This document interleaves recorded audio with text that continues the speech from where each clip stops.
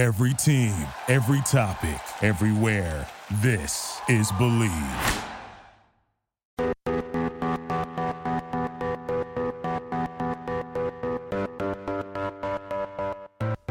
Hello and welcome to the Aegis Podcast. My name is David Harry Stewart, and welcome to the show. We're recording today, Sunday, March 8th. It's about 12:30 in the afternoon. It's been quite a week here.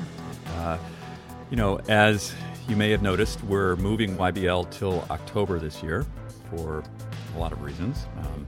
The virus, most prominently. And then last week we released Chip's podcast, which turns out to be our most listened to ever. Thank you so much, Chip. He's a great guest, really knows how to play verbal tennis. Great, very enjoyable speaking with Chip. And then, there's been a lot of conversation around coronavirus and really what can we do and how bad is it? We've been getting a lot of questions from people in our community about that and, just out there sort of surveying how people are reacting. And, we've noticed that restaurants are a little less crowded than they used to be. Coffee shops, a few less people in them, less people in the gym. So I thought what we do today is really address the coronavirus, COVID-19.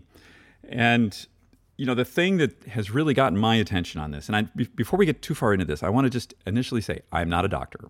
I am not an epidemiologist. I'm not a statistician. I'm not a scientist. We know people that are. I'm not one of them, but I listen to them, and we'll be having more of them on the show as we go forward. So what I'm going to tell you about today are the things that I've read, the things that I've observed, and the things that I'm doing to really cope with what we're in right now. So the thing that really got my attention this week is a study came out of China, which are the mortality of COVID-19 by age group. And yeah, this got my attention. So basically, if you're between 40 and 49, you have roughly double the mortality rate of someone who's between 30 and 39.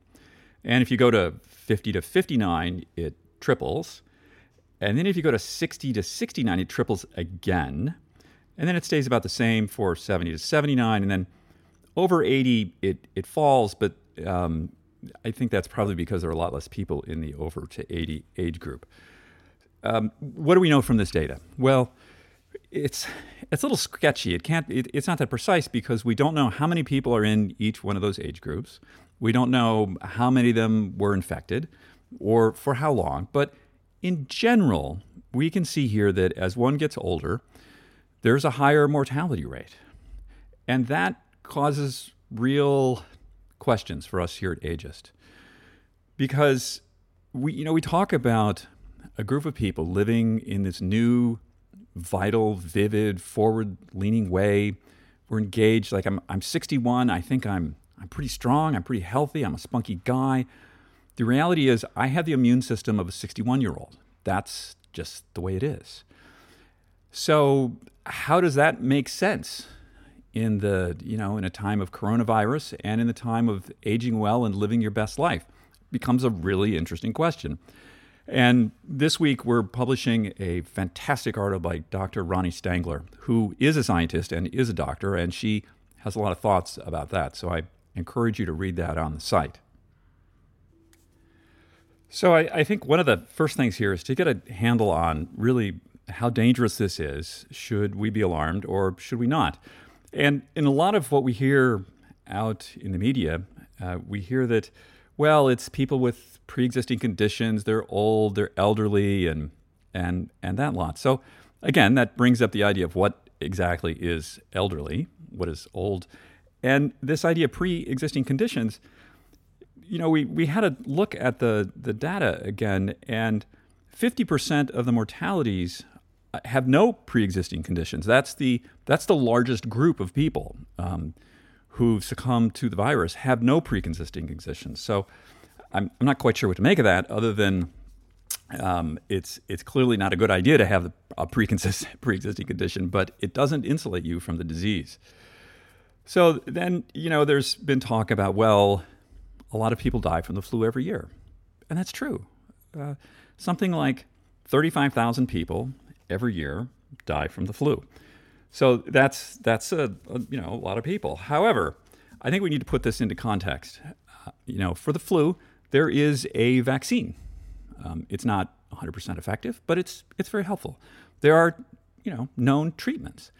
There's none of that for this yet, and the development process for a vaccine is, depending on who you listen to, really banging out 14 months to 24 months. So this thing is probably going to be around for a while, if there's a vaccine or not. So then I found another interesting statistic, and this is from the American Hospital Association, and they were trying to make some sort of prediction about how this was going to go, because the way hospitals work is they work sort of at capacity all the time, and especially this time of year, there are a lot of existing flu cases in there, and so there was a presentation saying like, well, what should we be preparing for? Well, their best guessed epidemiology is 96 million cases in the U.S., 4.8 million hospitalizations, and 480,000 deaths. So that's roughly 10 times what the existing flu is. And to understand both of these things will be happening simultaneously. Now, I've also heard from people of radically different political persuasions, both sides of the aisle, that feel that this is some kind of a hoax. There's, on the one hand, people are saying, well, this is a hoax to damage the president. Okay. And then I've heard on the other side that this is some kind of a hoax to enrich the World Health Organization, that they've staged this whole thing to get more funding. And okay, these are interesting theories. I do not subscribe to them. If this is indeed a hoax, it's interesting that China has something like 1.8 billion people under some form of monitoring their movement so as not to cause further contagion. They have in the tens of millions of people essentially in quarantine. This morning I read that Italy essentially quarantined, again, tens of millions of people in the northern part of the country, which will have the effect of crippling their economy. I don't really think that countries like this would behave in this way if they thought that this was a hoax. They seem to be taking this really quite seriously. So I'm taking it seriously. There are, on top of this, the U.S., in my belief, again, just my opinion, that we have this unique set of problems about this that are really handicapping how we're going to deal with this virus. And I really, really would like to have happen in 3 weeks to look back on this podcast and just feel so foolish that we did this podcast and this was all for nothing. This just evaporates. It just goes away. There's a solution. It's not a problem. I would love for that to happen. Like Y2K, right? Remember Y2K? It was like a whole lot of nothing. And it's true in human history that it seems like the events that we are particularly frightened about and we prepare for just seem to not happen. And I really hope that I get a lot of email in like 3 weeks and just say like, well, don't you feel foolish for all this? And my intention here is not to scare people. I think there's enough fear out in the world. What I'm trying to do here is to present a balanced case because I feel that our community is really at particular risk here. And I have a certain leadership role within this community, and I feel this is part of my responsibility. So back to the U.S. So we have this sort of unique set of problems. There's, a certain amount of people don't have any health care. I don't know how many people that is. It's, 10 to 15 million people have no health care at all. So they're going to be somewhat reticent about getting treatment or getting tested. And then there's tens of millions of people who are really what you would call underinsured. And I'm probably one of those people. We have a co-payment deductible system that between me and my wife, it's almost $10,000. So it's, we're cautious about when we go to the doctor. That's probably not a great way to be right now. And then, there's this idea that in a lot of states in the U.S., paid sick leave is not mandatory. So if you don't go to work, you don't get paid. So you're going to have a lot more desire to go to work. And maybe you're not feeling your best. And if you're not feeling your best these days, maybe it's not a great idea to go to work. And that, what about all the gig workers out there, the Uber drivers, the people who do a lot of this gig work? They don't get compensated unless they work. And then, we add on top of that what is, mixed messages from the leadership is the best that I can put that.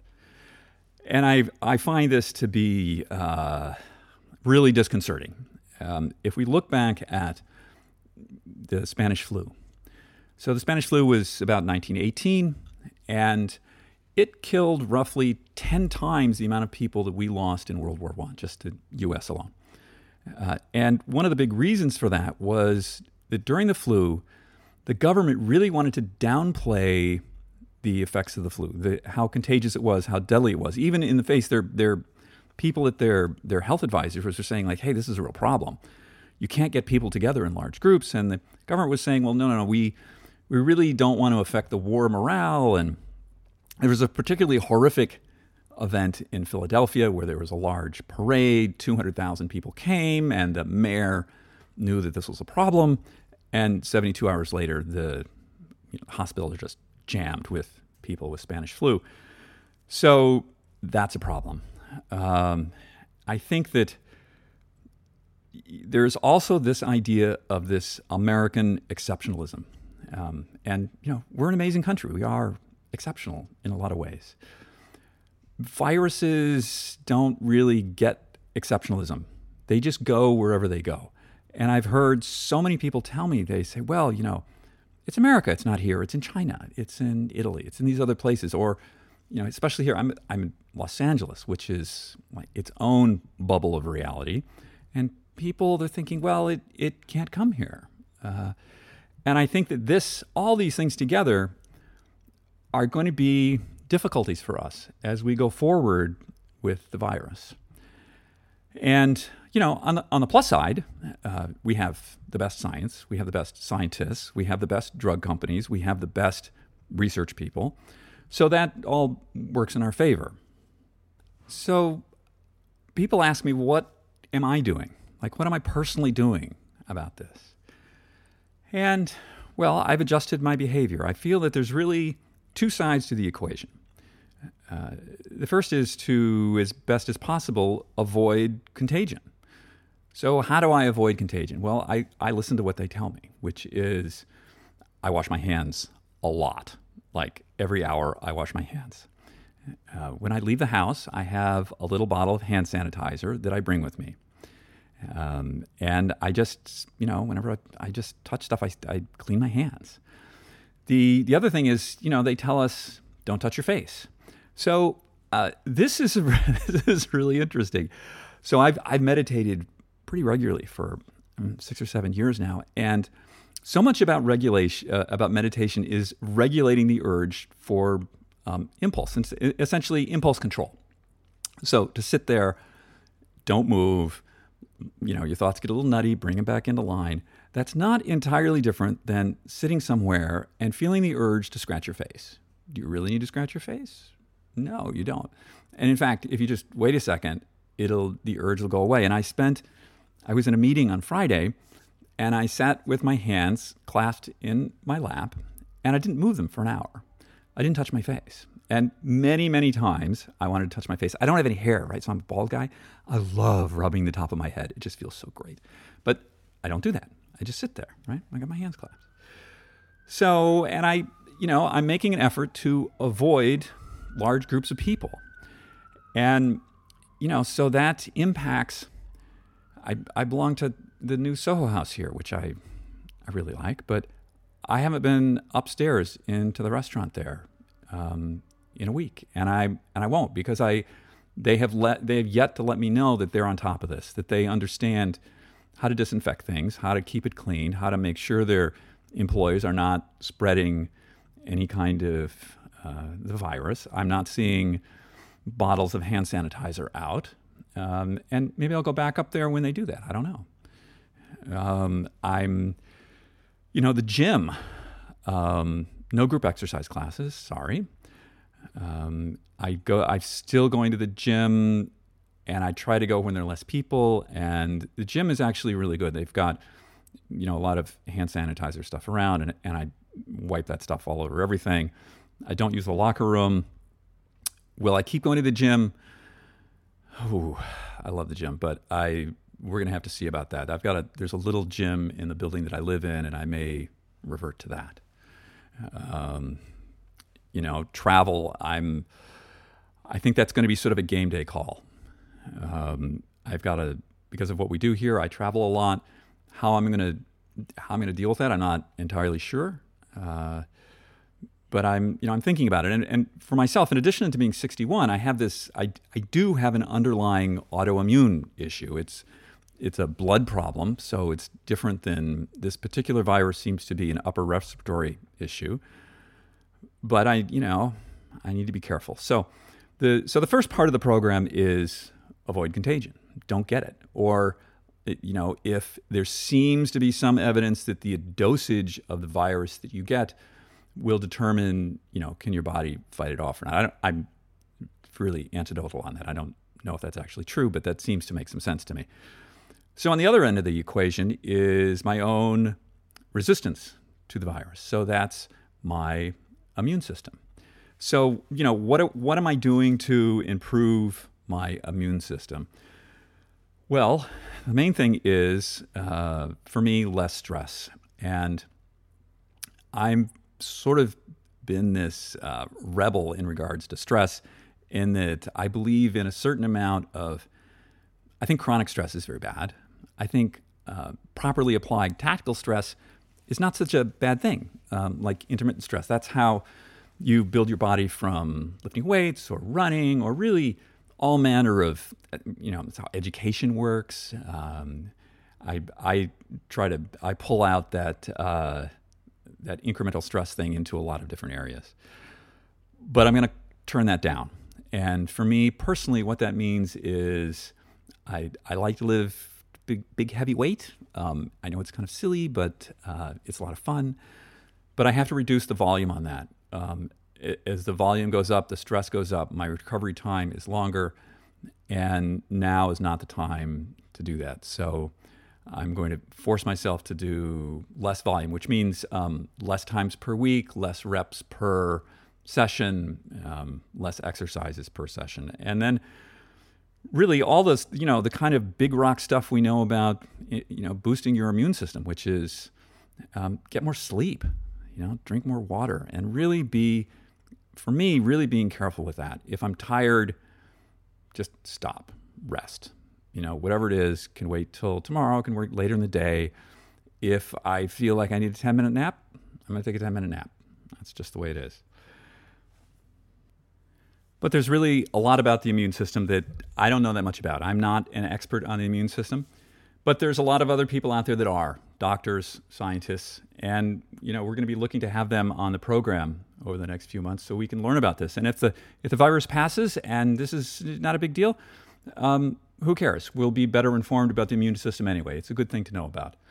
And one of the experts that I had spoken to in the past is Dr. Greg Fahey out of Stanford. And what Greg told me was that, over 60, the body's ability to deal with novel pathogens is dramatically reduced. And it's because his area of interest is the thymus. And what he said was, your thymus is really, that's the central part of your immune system.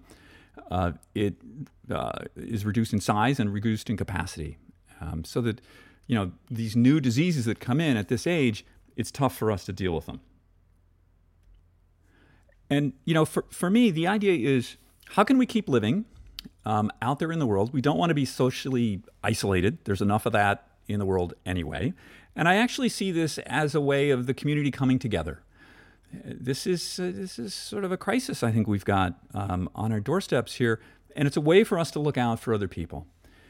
And, going forward with being out in the world, engaging in the world, but in a modified, as safe as possible way of doing that. And, I mentioned a little bit about what I'm doing, and I'm just doing what the experts tell me to do. One of the things about community is that, I think this is true of any community, under adverse circumstances, people tend to come together and they really pull for each other. And, we've seen that in human history again and again and again. And I think that, with us here in our community, in the Aegis community, we have a lot of people that are under 50. We have some people that are under 30. But we also have a good number of people that are over 60 and 70. And I think that looking out for everyone and, how can we pull together here? How can we share what each of us are doing and keep track of people? If someone's not well, how can we help? I'm not sure that, if someone's in quarantine, if somebody is in isolation, how can we help? Can we drop off some food at the door? Can we call them? Can we send people a text? Staying engaged. And I think I'd like to look at this as an opportunity. I think that we need to be safe looking forward. But I also think this is not a time for us to crawl into our shells and just isolate. The viruses don't respect borders. They don't respect really anything, except this one seems to respect age, unfortunately for us.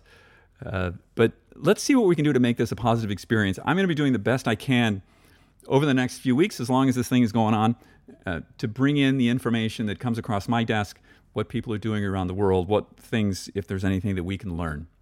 Unless you've really been tested positive for the virus or for some reason you're under quarantine, get out of the house, but be safe about it, right? So you can go for a walk, you can go for a hike, you can go out swimming in a lake. There's just a ton of things you can do where your chances of being exposed to the virus are really small. The tree is not going to give you the virus. That's not going to be the problem. So, what we don't want to have happen is people just isolating and watching television and gnashing their teeth about this. For myself, yesterday I went out to the my local art bookstore, which is down the street here, Hennessy and Engels, and I bought myself some magazines and a photo book. Be smart about it, be careful about it. I cleaned my hands after I was there, and I brought my stuff home. It's, on the one hand, it's really important that we, as I said, we don't isolate, but it's also important.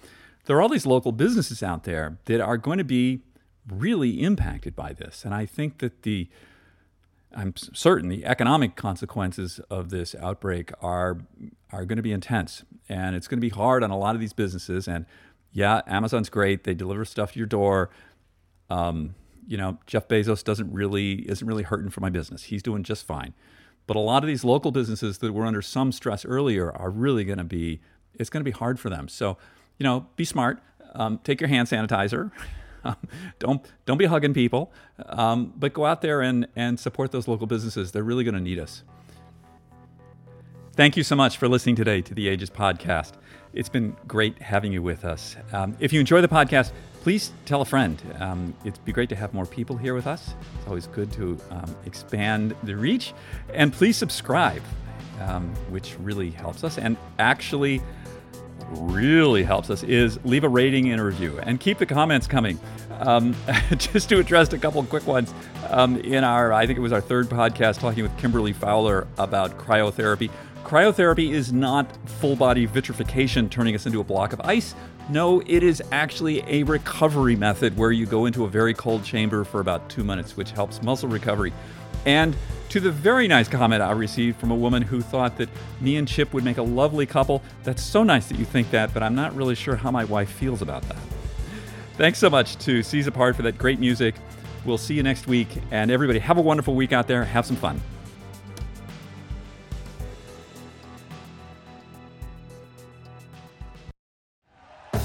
Thank you for listening to Believe.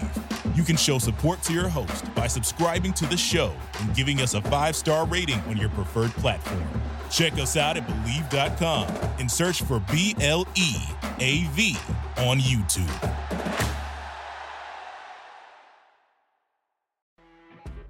When you're listening to a true crime story that has an unbelievable plot twist that makes you stop in your tracks?